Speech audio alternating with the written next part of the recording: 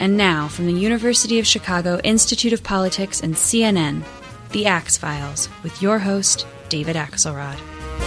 I first met Eric Garcetti when he was trudging through the snows of Iowa in 2007, campaigning for Barack Obama for president. A member of the Los Angeles City Council, looking vaguely uncomfortable in a very heavy parka and boots in the winter weather of the Midwest. Since then, he's been elected mayor of Los Angeles and re-elected mayor of Los Angeles, and now is mentioned as a potential candidate for president of the United States. I went by and visited Mayor Garcetti at City Hall in Los Angeles the other day to talk about his life and career and what might come next. Eric Garcetti, always good to see you. Great to be Plenty with you. of stuff to talk about, but yeah. I never really got the full story of your exotic family history. And, of course, I read up a little bit getting ready for this, but I didn't know the whole story about your grandfather and that whole side of the family in Mexico and what happened. So let's start there. Well, I've joked before. First of all, it's great to be with you, and welcome to L.A. Thank you. I'm kind of an average Angelino in many ways, and only in America kind of guy. Your average Mexican-American, Jewish-Italian, who I think everybody, because of my last name, figures I'm 100% Italian-American. So my question is, why do you hate the Irish? That's what I want to know. It's interesting. I actually have some Irish in me, too. I knew Baines. I knew you were going to pull that on me. No. My great-great-grandfather fled Ireland because he didn't want to be a priest, married a nice Mexican-American girl in Arizona, Juanita Baines, my great-grandmother, or great-great-grandmother, and the rest is history. My father's parents both spoke Spanish as their first language. My grandfather was born in Mexico. I guess you'd call him a dreamer, even though they didn't use that term back then. But when he was 1 year old, my great-grandfather died in the Mexican Revolution. Rumor has it he was a judge who was hanged, and his wife, his widow, picked up my grandfather in her arms and crossed the border, as we see echoed today, fearing for her life, wanting to make sure her son survived. They went through Texas and came to L.A. He married my grandmother, who was second generation already Mexican-American, one of 18 children to the same two parents from Mexico. So basically every Latino in Arizona is my cousin because they grew up in a small mining town called Superior, and she has every brother and sister in the world grew up there, and they came when she was in high school to L.A. So really that side of the family is Mexican of Italian, Irish, Spanish, and Indian blood. My mom is Jewish and her grandparents and parents who were born here, they were all of Polish, Russian, Ukrainian descent. So I kind of navigated borders growing up. And had they been here for a while, or did they come over during the war? Or? They came during the pogroms, when Jews were being enlisted. That's when my dad came over. Right. So in the beginning of the 20th century, what's interesting is my great-grandfather, who was born in Poland, was a tailor here in L.A. on the east side of town. His son then followed him, Harry Roth, who dreamed of being a piano player, something that I think has been passed down to me. And we should note you were listening to jazz on vinyl when we walked into your office. And there's a piano in the corner. So. There's a piano in here. I try to. It's my escape when I have five minutes between a meeting. But he was in the Depression, no opportunities to become a pianist, so he became a tailor like his father, and named a clothing company after his dad called Louis Roth Suits. And they made suits right here in L.A., a union company, one of the first. Jack Valenti was one of his customers. And when Jack Valenti was tapped by President Johnson after Kennedy was assassinated to go to D.C., he said, I know a guy out in L.A. who makes a great suit. And my grandfather became tailor to the President of the United States, to President Johnson. And that would be a nice story. It would end right there. But it goes further. He was opposed to the Vietnam War, and he had to make a decision when Johnson was considering running again in 1968, whether to speak out and lose his most important client. Or just cut the sleeves a few inches short. Whatever it would take to make the decision, or not speak out and keep him. And so he took out a full-page ad in the New York Times that said, President Johnson, as your tailor, don't run for re-election. please get out of Vietnam, and my wife and I will contribute, I think, $10,000 to your retirement. And, I grew up kind of learning you speak up and speak out for what you believe in. That wasn't well received, I assume. I don't think he stayed as a customer. Yeah. But, he was somebody who followed his conscience. That was literally speaking off the cuff. Huh? Yes. I had to. I'm Thank sorry. you. I apologize. David Axelrod, he'll be here all podcast. Yes, all podcast. Try the veal. Your dad became a widely known figure around the country in the 90s. Gil Garcetti, and he was the district attorney here during the O.J. Simpson trial. But you were not here, right? You were overseas at the time? I was. I mean, before that, I think a lot of people think I grew up with politics. I didn't. My father had been active in Eugene McCarthy's campaign out here with my mom, but he was just a line deputy district attorney, a prosecutor. I grew up, nobody knew the name Garcetti. My mom worked in philanthropic worlds here, investing in the city. And so it wasn't until I graduated from college that my dad ran and won for district attorney. And by then I was studying abroad in England. So I was away for a lot of that, but I came back, helped him run his re-election campaign in 1996, and, was really proud of seeing the things that he did to highlight domestic violence. I think when he saw the O.J. trial, and O.J. being on trial come up, he said, this is a moment to raise awareness about something. He grew up in a home where there was some domestic violence. He knew that 100% of the people on death row, at least in this state, had grown up with violence in the household. And he really wanted to do something about it. And it taught me, never miss an opportunity in the midst of even, all the chaos that was that case. Now, had you been, you said politics wasn't a big thing, but had you thought of yourself in a political context? No, not really. I grew up in the San Fernando Valley, which is, everybody's seen it on TV. It's literally where the Brady Bunch was filmed. Encino Little League, right in the middle of things. It was very kind of middle class, everywhere, anywhere existence. We had the GM car factory that shut down when I was growing up. We had people who had factory jobs and who'd lost them. And I learned kind of growing up in LA, this limitless potential, because LA is this place where anything's possible. But it was also a place that reflected kind of middle America on the coast of California. But no, I thought I would do something, maybe in music. I was interested in music, or potentially doing something in human rights activism, where I had spent time in Africa, and I lived in Southeast Asia working with some of the democratic resistance in Burma. I know. I saw that. That's interesting. That must be painful now, watching what's going on. Absolutely. We had Rohingya we were working and living in the jungle, 4 days journey from Bangkok over the border into Burma. It was called the Liberated Areas, and there was a shadow capital, and a lot of the students and ethnic minorities like the Rohingya and other groups like the Karen and other ethnic groups had fled to the jungle after the government had cracked down and shot and killed so many pro-democracy students and others. To see now, what's happening inside a new and a newly resurgent Burma against the Rohingya is absolutely heartbreaking. I still have connections back to that country. What is your sense about what's happened with Aung San Suu Kyi?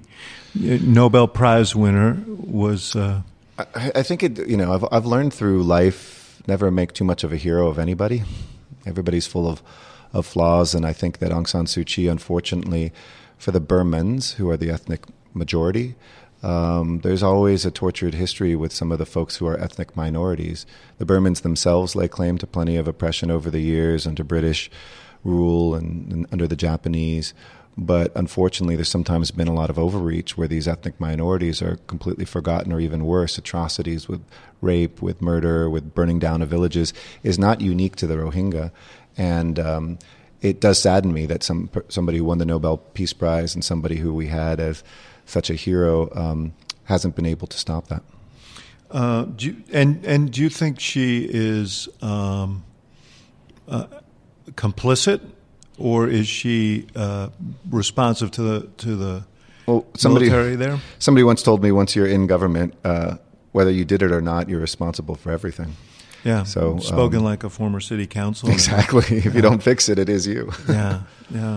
You were at the London School of Economics, and you were working on a PhD on ethnicity and nationalism, both of which both topics. They're related and they seem very germane now. What caused you to settle on that, and what caused you not to finish it?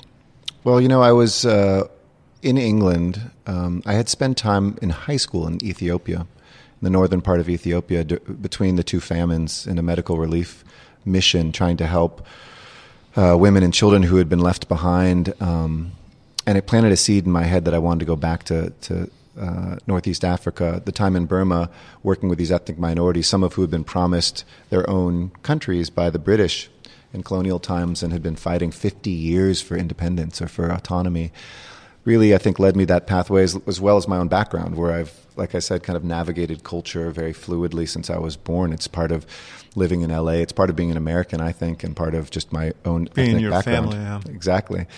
And the thing that probably convinced me most to do this is I was in Oxford in 1993. President Clinton had just been sworn in. He came to visit us in Oxford, and I remember he greeted us. I was lucky enough to be a Rhodes Scholar like he was, and at a place called Rhodes House, he came to introduce himself to all of us.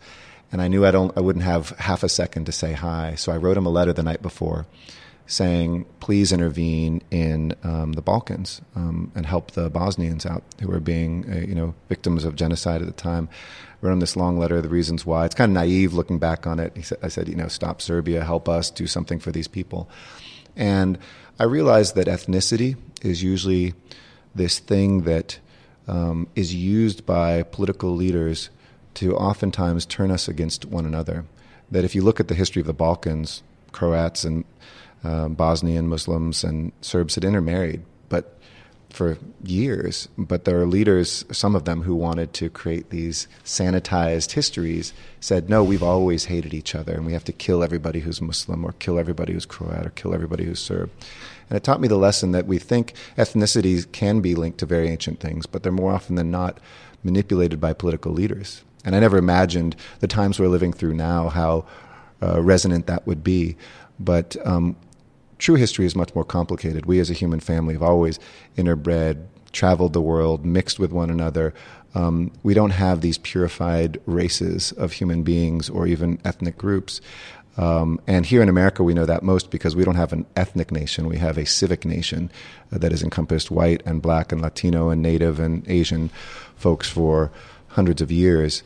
And I think it's important for us to look at that, to try to make sure we aren't manipulated in the wrong way, and to figure out why certain leaders do that. And I published... Do you have any in mind? Or? Well, we see, I think, at the national level, one thing that our president gets, which is universal, is people do yearn for identity. They want an emotional connection. I think what we're sold, though, is a very perverse identity that is an exclusionary one. But we can't just talk to people simply about economics and jobs and policies. We actually have to create a sense of belonging again and a sense of Americanism.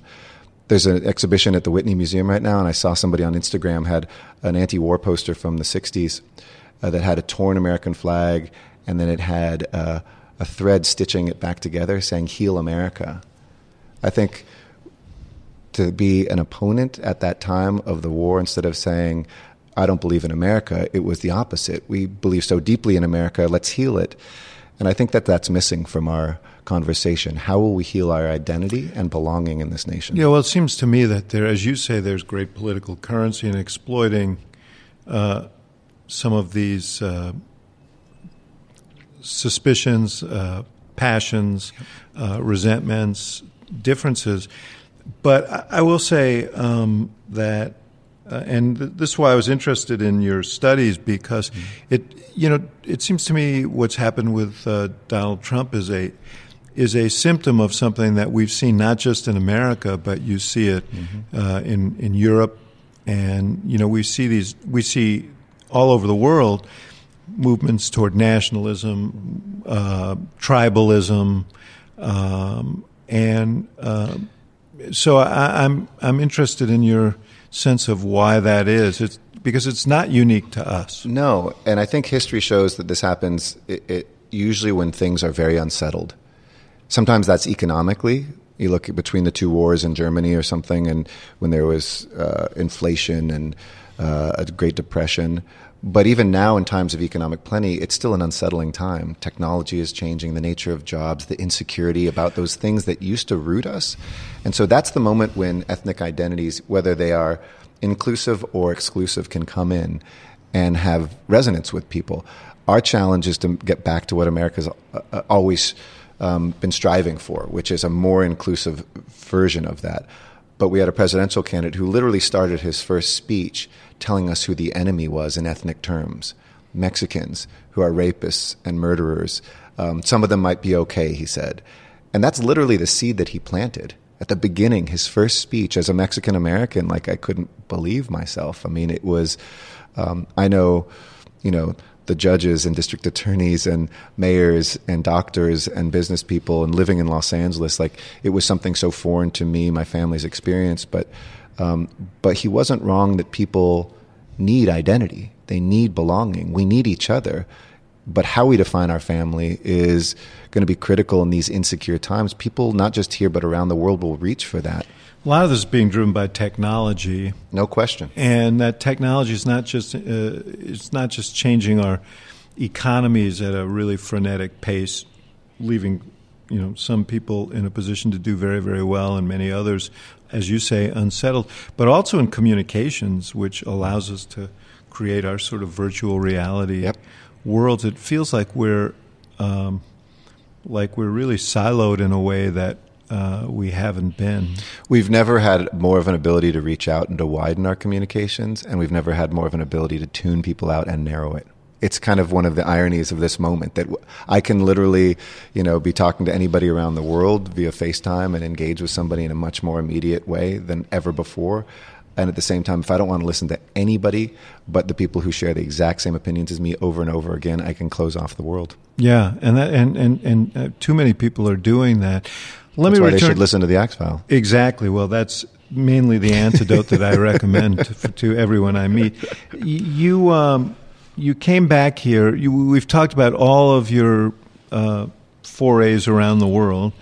So then you came back here. I know you were teaching, and ultimately you run for the city council, which seems a long way from, your studies, your globalism, and so on. And I know you said L.A. is the world in a way, but what prompted you to run for the city council?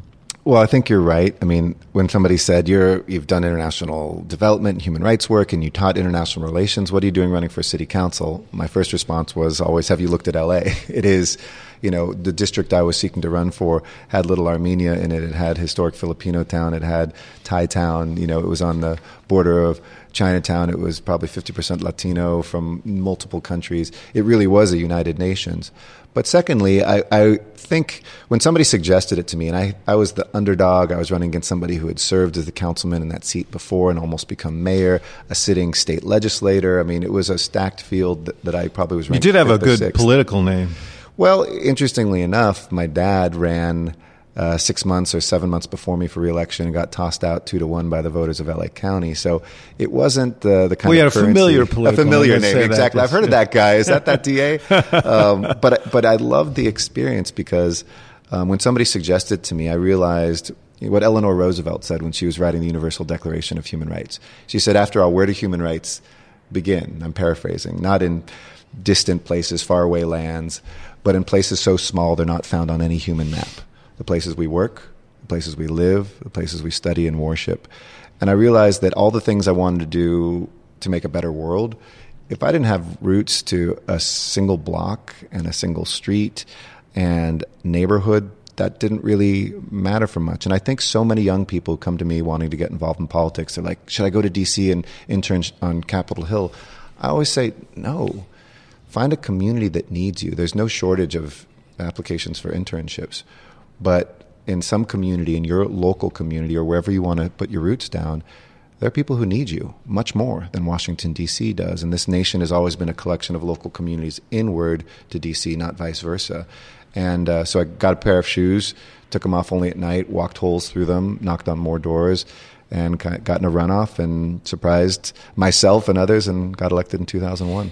Yeah, it's interesting what you say because, I grew up in New York City, And I started covering local politics in Chicago, and I was the City Hall bureau chief for the Tribune. And then when I became a consultant, I did the media and strategy, mostly for mayor's races around the country, because it seemed to me like that was the most vital politics there was. Long before now, and everybody's saying, oh, now cities are so much more important and mayors are important. With all due respect, I think that's always been the case. I mean, the third largest economy in the world now is Los Angeles. I mean, you can count GDPs, but nations are the accidents of history and war and conquest. States in the United States are kind of arbitrary lines, but cities are organic since the old ancient Athens city-state. That's where people move to because they want to. And by that measure, Tokyo is the biggest economy in the world. New York is second, and LA is now the third largest economy in the world. It's 18 million souls. It's, the number one port in America, airport in America. It's this huge political and economic organism. And to me, that's not brand new. I think that's always been since the beginning of history. Well, all this talk of economies reminds me we got to take a short break. And we'll be right back with Mayor Eric Garcetti. Beyond the sort of scale of Los Angeles, because there are big cities and small, but what is it about local government and local politics that is so visceral and so real to people? Washington's a little attenuated. Even Sacramento is attenuated. But when you're a city councilman, I mean, there's no escape. You're right there. On the accountability side, you're absolutely right. People will find you at the grocery store. They'll talk to you at the diner. While you're taking a walk, they'll say, "Excuse me," and I know you're with your family, but you're never probably off the job. Please your wife know. And absolutely, yeah. She's very patient and loving. But it's an amazing experience because if you don't fix that thing, you will have to suffer through it. If you don't pave that pothole, you'll drive over it. If there's not a park in your neighborhood to play at, you can't take your daughter anywhere. But if you do those things, you actually see the benefit. It's a very immediate and visceral thing. Secondly, I think cities have tremendous levers of power. And when people right now are feeling so disenfranchised because of Washington, I always say, why are you ceding all the power that you have? Don't cede the power you have before you try to exercise it. When the Port of LA brings in 43% of the goods that come into America, that's something under our local control. If we want to implement the Paris Climate Accords, when I've helped 382 other cities take the same pledge that we did, I chair a group called Climate Mayors, Washington can't stop us from buying electric cars or changing our building codes or creating 100% green electricity in the utility that we control.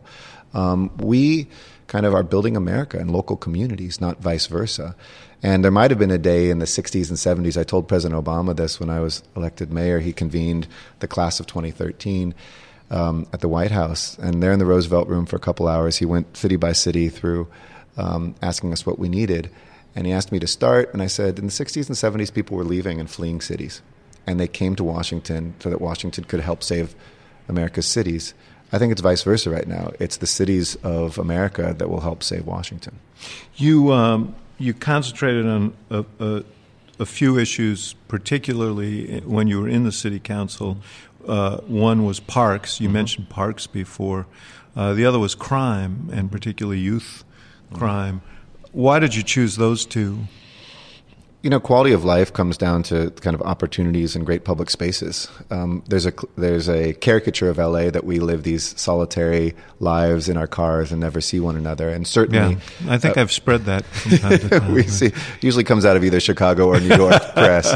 But the reality is, Angelinos love being outside. We have great weather. We can do it 360 something days a year, probably. And yet, while we have these amazing soaring parks and we have the most beautiful topography of a city in America where you have Griffith Park and the ocean and you have these amazing vistas, for a lot of kids and families who lived in the denser urban core, they didn't have a park within walking distance. And I had the densest district in the city of LA. So we more than tripled the number of parks from 16 to 48 parks in a matter of like 8 or 9 years. And I wanted to show that it didn't matter if you didn't have a lot of land. You could scrap and you could figure out a way, because then that brings people together. That's healthier outcomes for the kids, better education. We did it with schools. So it was just all around something for quality of life. crime was, I think that's the first responsibility of local government. I had very low-income neighborhoods that had traditionally extremely high crime. And we did things like reduce our graffiti by like 90-something%. William Bratton, Bill Bratton, who used to be our chief here, said, I know when it's your district because I look across the street and it's all tagged. And the program you brought in, which enlisted over 1,000 block captains, just to tell us where it was so we could get it painted out quickly, helped us bring that down. And then people wanted to come out and go to the park or go shopping or revitalize that empty storefront, in their own neighborhood. So it led to economic revitalization when we focused on kind of crime from that and kept kids, instead of just bringing cops in, we tried to identify those kids that would have gone into gangs, that would have committed crimes, and really identified them early on and give them a different pathway. In the midst of serving in the council, you enlisted in the Naval Reserve. You were 34. That is admirable. Service is admirable. It's also been the subject of some conjecture about an ambitious young guy wanting to get his service credentials down for future political pursuits.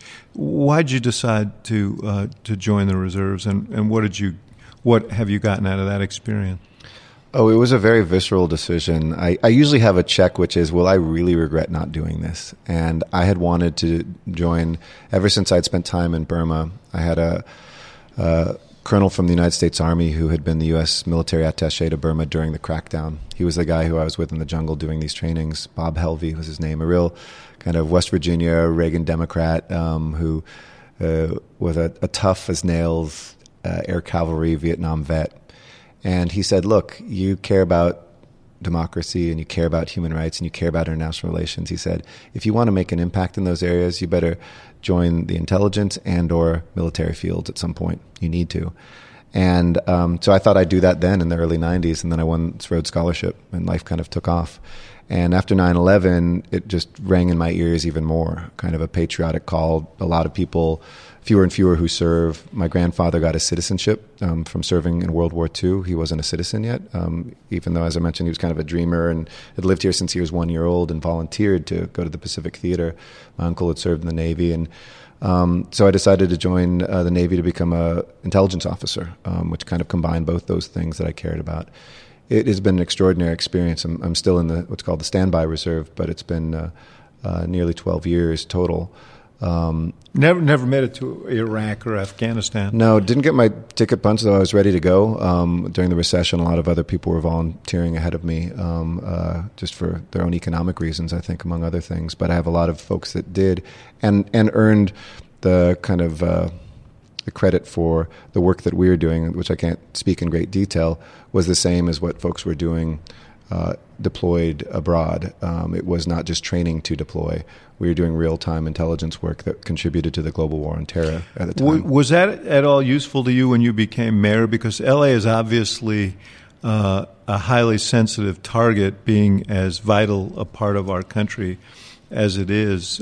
Did having some background from your service prove to be useful at all to you? Yes, I mean, on all sorts of levels. I have a fluency, a respect for, and a knowledge of the Navy, of joint operations. My last unit was a DIA unit, Defense Intelligence Agency, and one of the skills I was trained as a strategic debriefer is all about learning how to listen.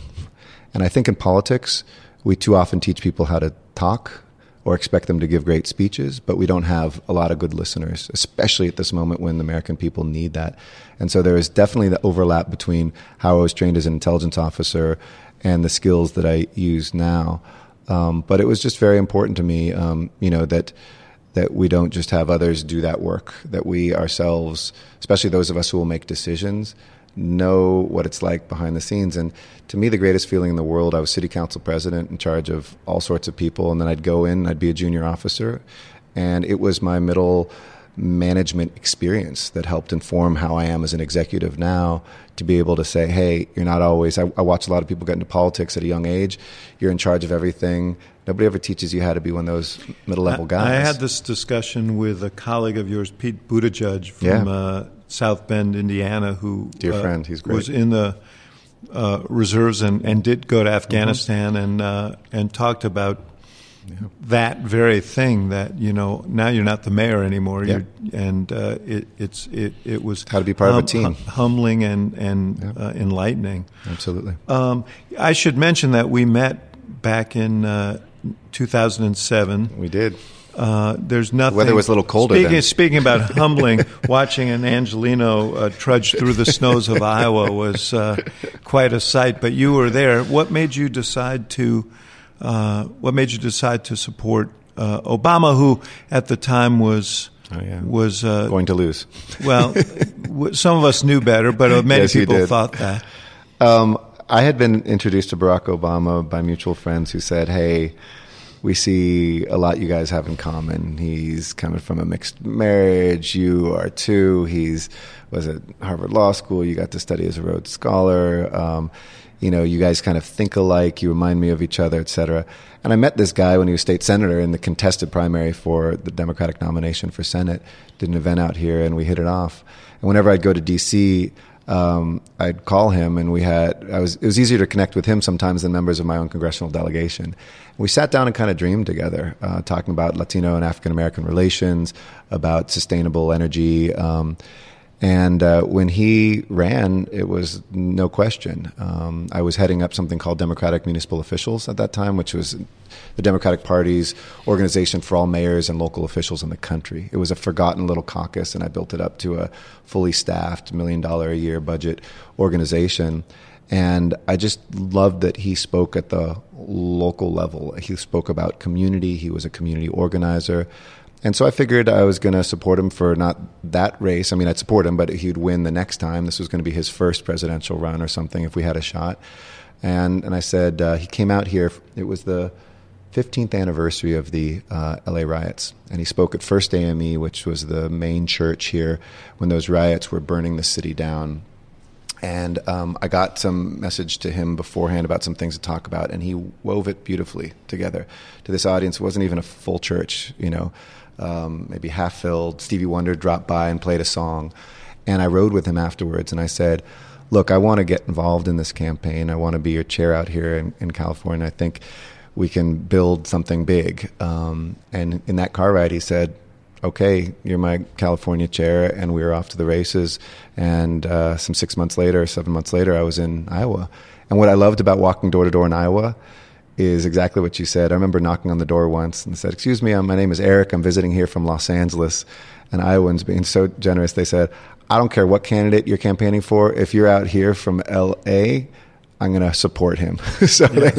They invited me in, and I got another vote for Barack Obama. So make a note, future campaigns, tell all your workers to that tell people LA. In Iowa that they're from L.A.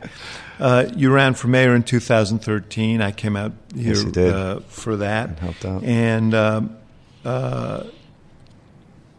And that was there was a little bit of a lingering hangover from the 2008 primaries. There were your opponent had supported Hillary, a lot of the Clinton folks on that side, but you managed to overcome that. Yeah, I wasn't expected like the first city. I've never been expected to win. I've kind of been the outsider whenever I run.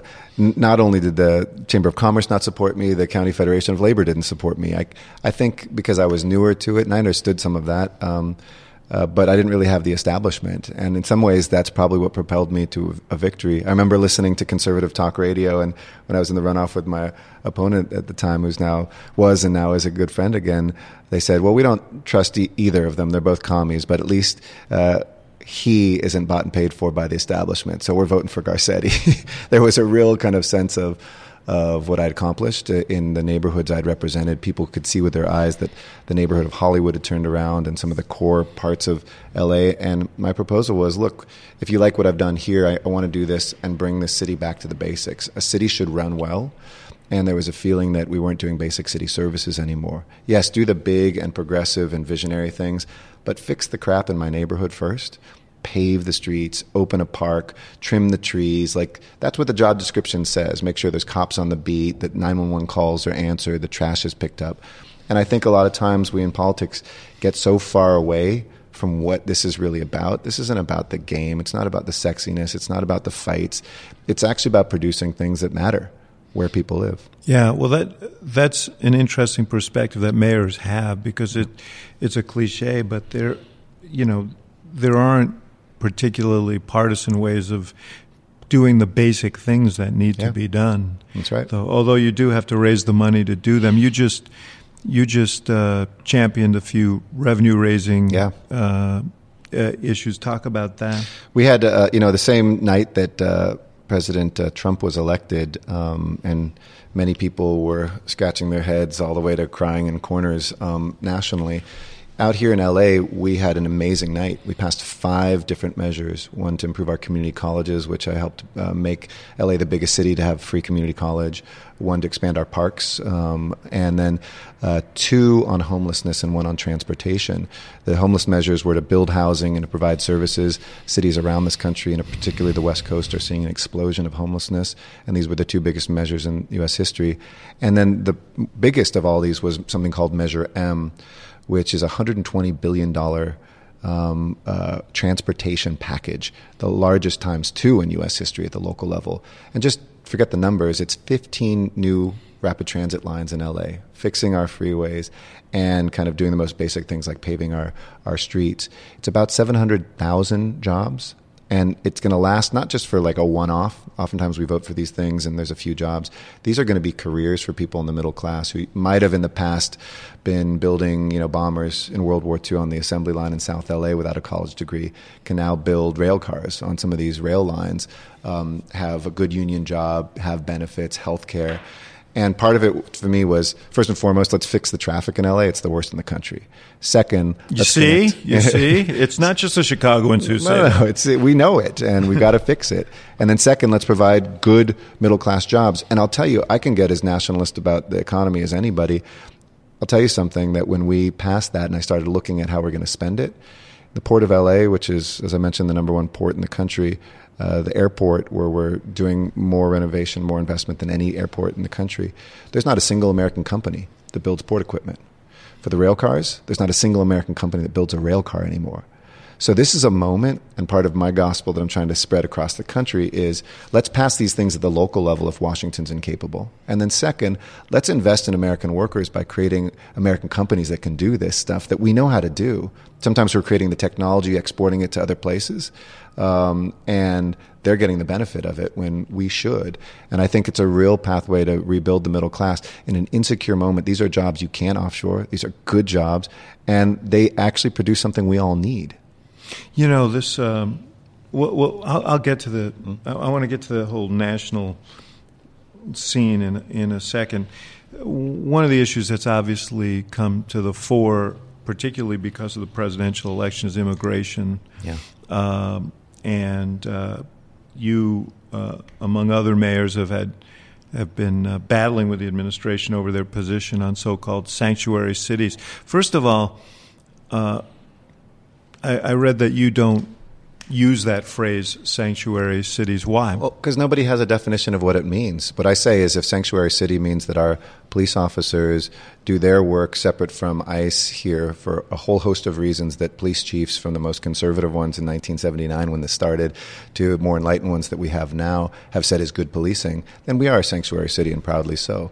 But most people hear that term as it's been constructed, and they say, oh, there's these cities that say, please come in here, criminals. If you're undocumented, we're going to give you bonus points. And that city doesn't exist. So I'm not going to play into somebody's caricature. I'm going to talk about what good policing entails. I'm going to talk about what good economies are built on, and how family unity is important too. And I'm too pro-family to break up families. I'm too pro-economy in a city where 63% of our businesses are started by immigrants to roll that back.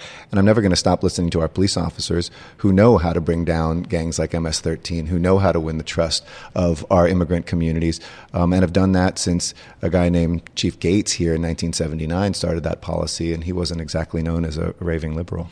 What has been the experience with there is this portrait that the president has painted of immigrants and crime. What has been the experience here? You did have a problem with MS-13. Right, and we've had, our gang crime is cut more than half over the last decade. We've been extremely successful because we have trust in immigrant communities. Unlike CSI, usually cases aren't cracked by a bunch of people. So you have the trust of the communities. Exactly. In other words, the communities are working with police. Right, because some grandma, some abuelita says, hey, that's the apartment. I trust you, LAPD. That's the apartment where I saw drug dealing going on, or those are the bad guys. Go over there. If she's worried about what those cops are going to do to her or to somebody living in her apartment building, she's not going to give you that information, and those gangs can operate freely and prey on us. My worry about the Trump administration's policies is not just that they're immoral, they're impractical. And if you talk to any police officer, they will, here in LA, they will mirror this, is that if you have limited resources, and ICE does, and they need to do their job, I want them going after the bad sharks in the sea. I want their divers, if you will, going after and finding those guys and getting them out.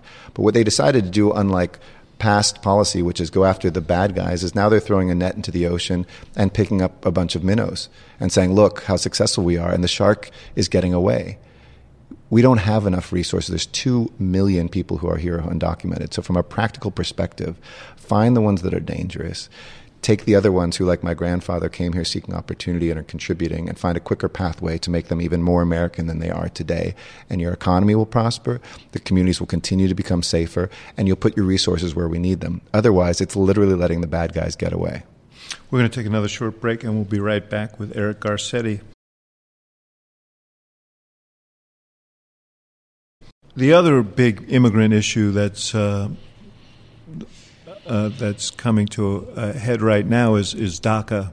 Yes. And these 800,000 kids who registered under the Obama executive order, who were brought here by their parents, and who were protected by this order, and whose fate is now up in the air because of President Trump has canceled that order. You must have a disproportionate share of these young people here. How significant an issue is this in the community? This is huge for Los Angeles.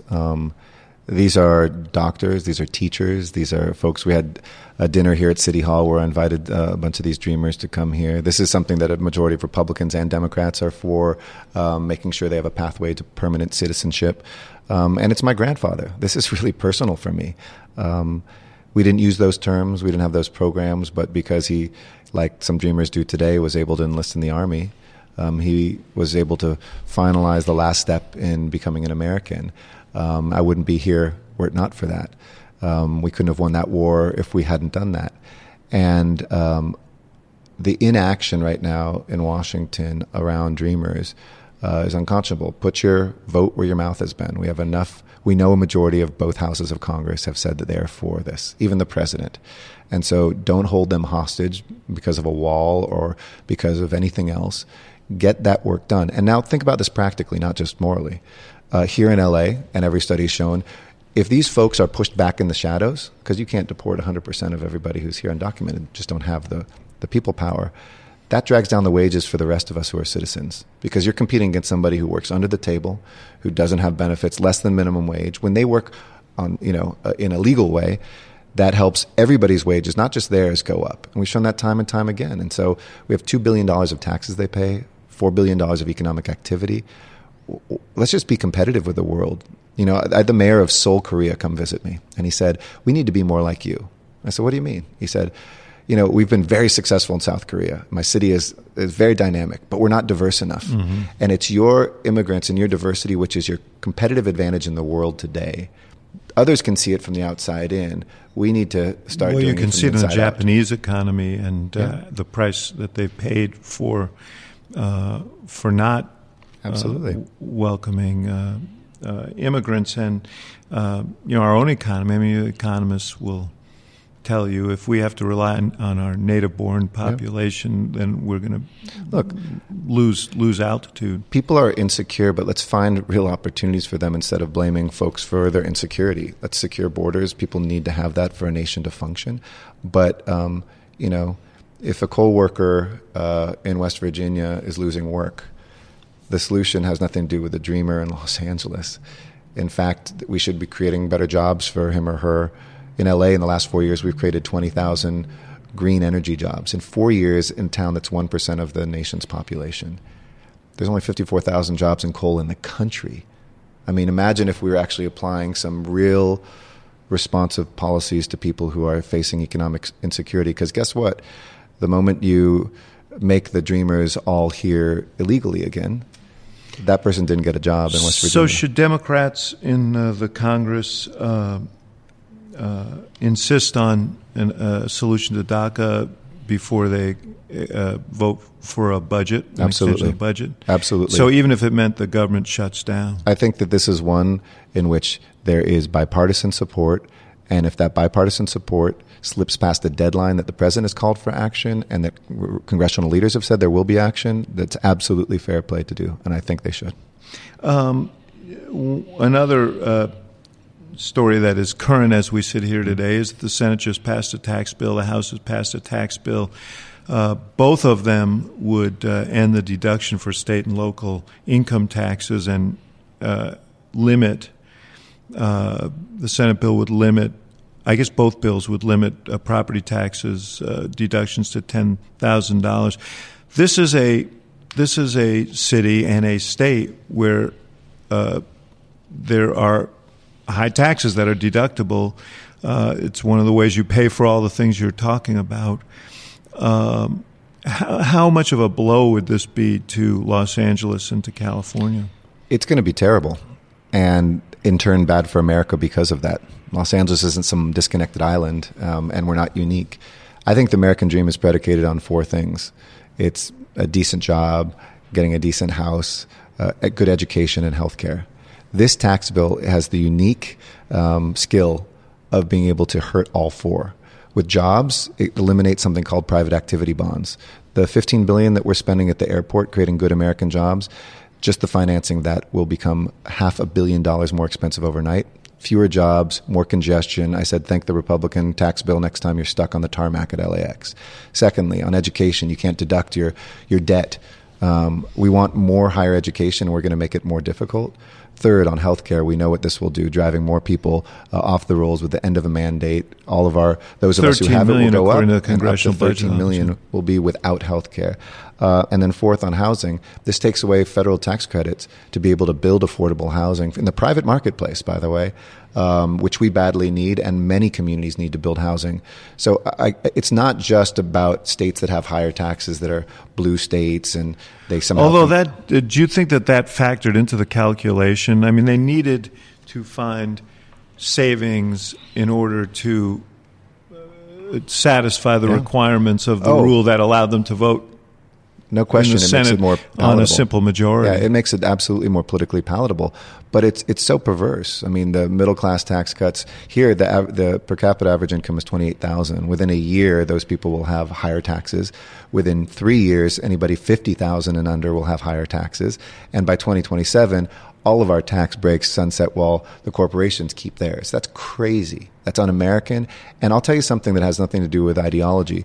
My greatest worry as a mayor is when an economy is at full steam and you put this much money back out there in corporate hands, it risks inflation, and inflation usually leads to a recession.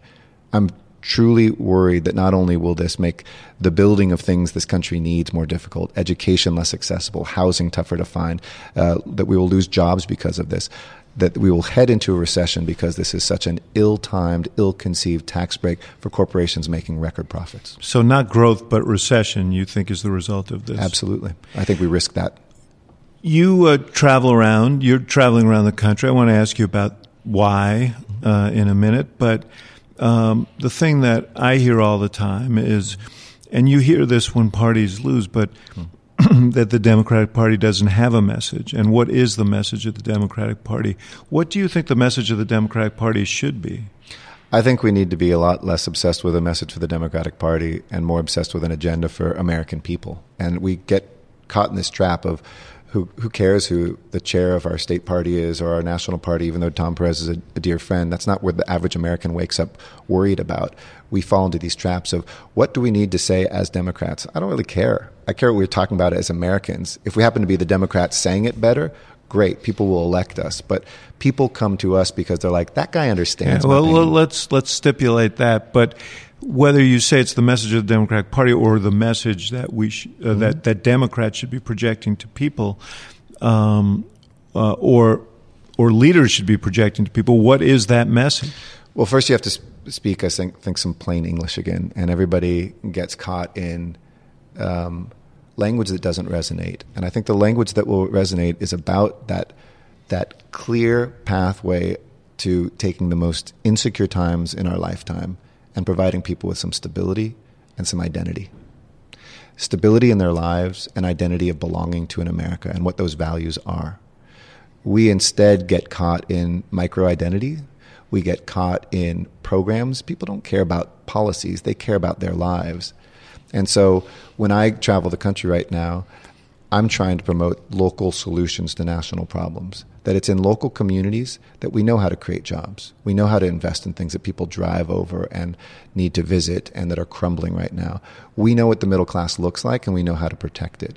And I think that people who are seeking to represent folks, Democrats or anybody else, need to speak to people's insecurities and give them pathways to more stability, to making college, something accessible, to making a decent place to live in their hands, to being able to make sure there's a job, a career, forget jobs, careers for the next 40 or 50 years.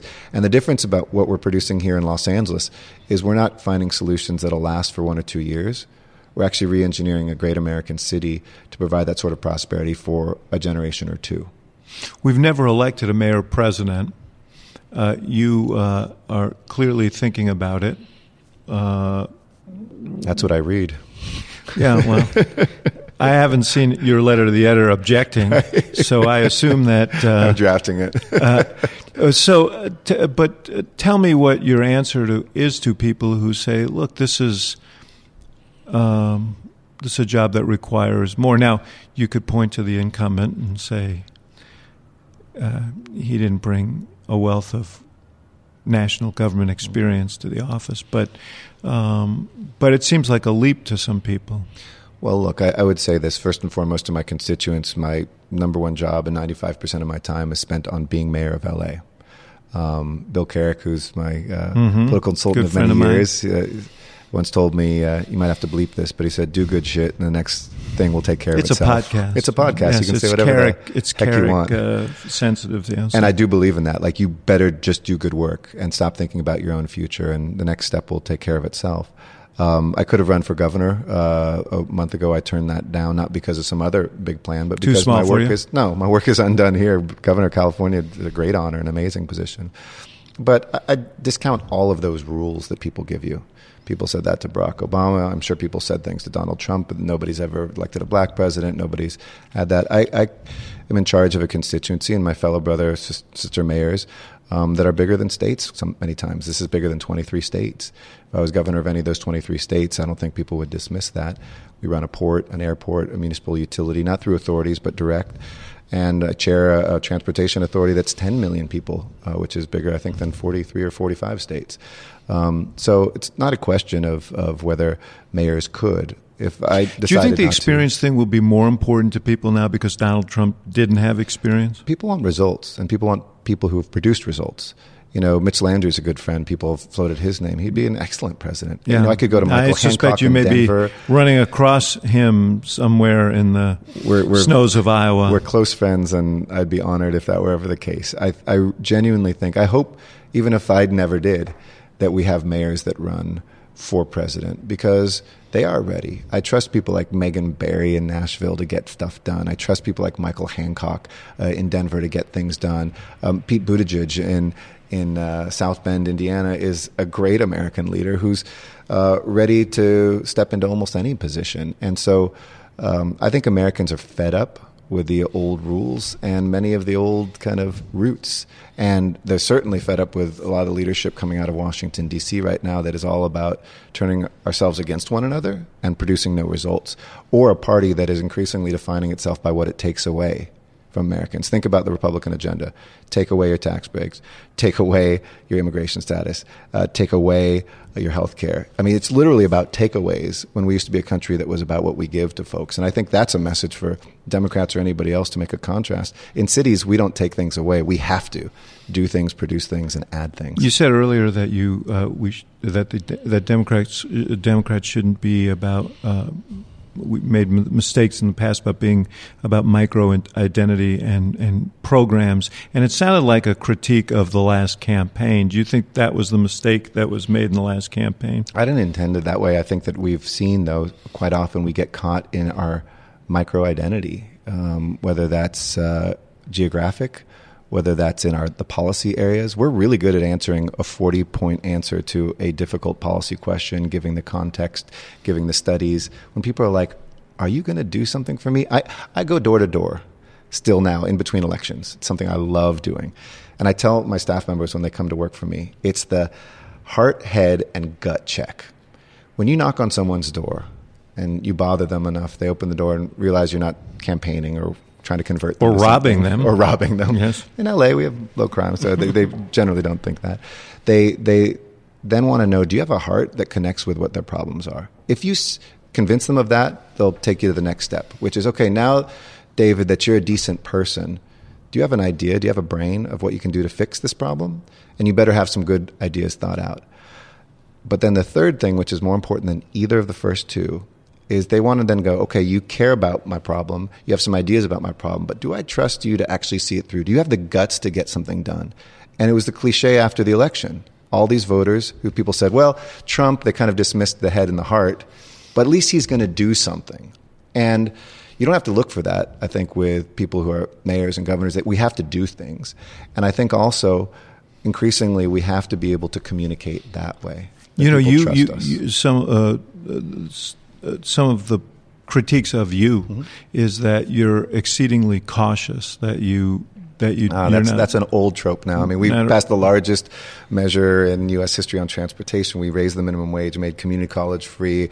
When I went to raise the minimum wage, those sound like pretty popular things to do. When I went to raise the minimum wage, we had folks from labor saying, go slow, don't do that now. And I said, I don't care. Like, this is too important to me. It's not just about union labor. This is about everybody earning the minimum wage. Going after the Olympics, people said was stupid. Taking on, when somebody withdraws from the Paris Accord to get 383 cities together around this country representing 70 million Americans, it's not actually an easy thing to do. I love jumping into the fray, taking on folks, and I think maybe the first couple of years, because we were focused on doing things like actually paving our streets and what cities should do, that was early, but I think that's more the echo chamber than what people think now. A number of the people who you mentioned earlier, and as you were talking about your fellow mayors around the country, are younger, and you're in your 40s. Yep. Do you think there's a generational issue in the Democratic Party? You've got some very prominent leaders who are looking at running for president in 2020. Vice President Biden, Bernie Sanders, even Elizabeth Warren, who will all be in their 70s then. Do you think that there is a generational play here for younger candidates? I think it's one of those cliches. I don't really buy into it. Look at how popular Maxine Waters is with a younger generation that Bernie was. I mean, I think there's young souls. There's no doubt Bernie is popular with young people. There's young souls in older ages, and there's old souls of people who are very young who feel like they're already, get off my lawn and 90 years old when they're in their 20s. No, I don't buy into that. I don't buy into most of these divisions of the coast versus the heartland, the Bernie people versus Hillary people, the generational stuff. What I will say is it's always important to breathe new life and new ideas. And I'm looking for people, whether they've been in for 40 years or been in for 1 year, who look at their work as their first day on the job. When I just got reelected, I told people, this is not my second term in office. This is my first term. And we better look at everything despite all the successes we've had. I mean, LA's on fire. We reduced our unemployment in half, more visitors, more residents, more jobs. I mean, all the things that we can say proudly. Said, that doesn't mean we've been doing anything right. How can we do it even better? And I think the Democratic Party, that is one critique I would give. We have to really think differently. People have not always looked to organized parties, and they're kind of they rise and fall all the time. That's not new. But more than ever, people distrust institutions. So how are we going to build up kind of that old-fashioned organizing model that will sustain itself and speak to people and not be about our power, but their power? That's the inversion that we've got to figure out. And people don't feel that it's their power. And I think they're going to find that with the Trump administration. They were sold a bill of goods that it was about their power. But what has he done to actually improve their lives? And what about Washington itself? And do you think that there is something in not being from that political environment? When Mitch Landrieu was out here, he said there was some congressional folks who were saying, hey, why don't you come to D.C. with a group of mayors, and we just want to listen to how you talk about changing your communities. And we've had amazing representatives in D.C. who have to play defense every day. We're going to do it, yes. You should give them like a Rosetta Stone where they can practice. Translate. But they've been having to play defense. I mean, credit to them. Every day they're getting 5 onslaughts from the White House that they do have to answer to, and they're playing good defense, but somebody out here has to stay on offense, and I think we are in our cities. So you are traveling broadly, and it feels like you've already in your own mind made a decision. No. What is your timetable for disclosing whatever decision that you I don't have one. I'm not very focused on a timetable or what comes next. I'm focused on. Well, if you want to run for president, you would have to do it. I realize I have to. Certainly after the next November. But that's what I'm focused on. Flip the House in 2018, and find the solutions that are working around the country. We started a new organization called Accelerator for America that is all about what's working in towns like South Bend or Dayton or Nashville or Los Angeles, and helping other cities more quickly get those things passed. I'm more interested in getting a couple $100 billion of infrastructure passed through local city referenda, quite frankly, than what comes next in my political career. If we do that, that's the kind of legacy to leave behind. And as a mayor, we always have good panels, good studies, but nobody helps us get things done quickly, and that's what I'm focused on organizing and helping my fellow mayors do. You could see where the skeptic would say, the cynic, I guess, this would be more than skeptic, Accelerator for America, to say, give me a break. This is a vehicle for you. No, I don't think anybody's going to look back and really say, wow. I just extended the metaphor several times there. No, nobody's going to look back and say, wow. Somebody who starts a think tank, action tank for local level, nobody cares about that politically. I care about it deeply because it will have a long-term lasting effect. But I think part of the reason people are so cynical about politics is everything that you do is always about some future thing. Don't get me wrong. Eyes wide open. It's important to prepare for the future. But what America needs right now is some stitching together, some repair, and some way that we can take local communities and help them. But just what is wrong? What is actually wrong with saying, yeah, I think I could do that, and so if I have the opportunity, I'm going to take it? I may, but I think it's right now too much of a distraction of stuff that's more urgent to me. It becomes 100% the conversation. We elect a president, and literally the next week on TV, who's going to run in 4 years instead of what does this country need? I, like most Americans, get very fed up with that. The screwy system we have requires almost a 4-year run-up to the thing, unfortunately. That's fine for those whose life is prognosticating. But America actually needs people between those 4 years who are focused on solving problems. All right. Well, I accept that, but I have to tell you that the road to the White House passes through the Axe Files here. Everybody has to kind of fess up right here. I will come back if I get on that road. Okay. We promise. We look forward to having you back. Thank you. Mayor Eric Garcetti, always good to be with you. Great to be with you, too. Thanks. Thank you for listening to The Axe Files, part of the CNN Podcast Network.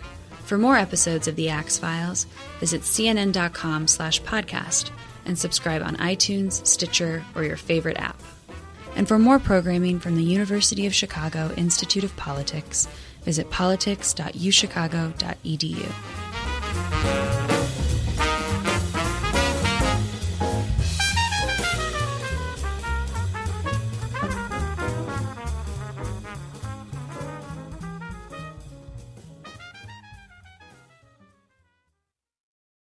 Quality sleep is essential, and that's why the Sleep Number Smart Bed is designed for your ever-evolving sleep needs. So you can choose what's right for you whenever you like. Need a bed that's firmer or softer on either side? Helps you sleep at a comfortable temperature. Quiets their snores. Sleep Number does that. Sleep better together. J.D. Power ranks Sleep Number #1 in customer satisfaction with mattresses purchased in-store. And now, save 50% on Sleep Number Limited Edition Smart Beds for a limited time. For J.D. Power 2023 award information, visit jdpower.com/awards. Only at Sleep Number stores or sleepnumber.com.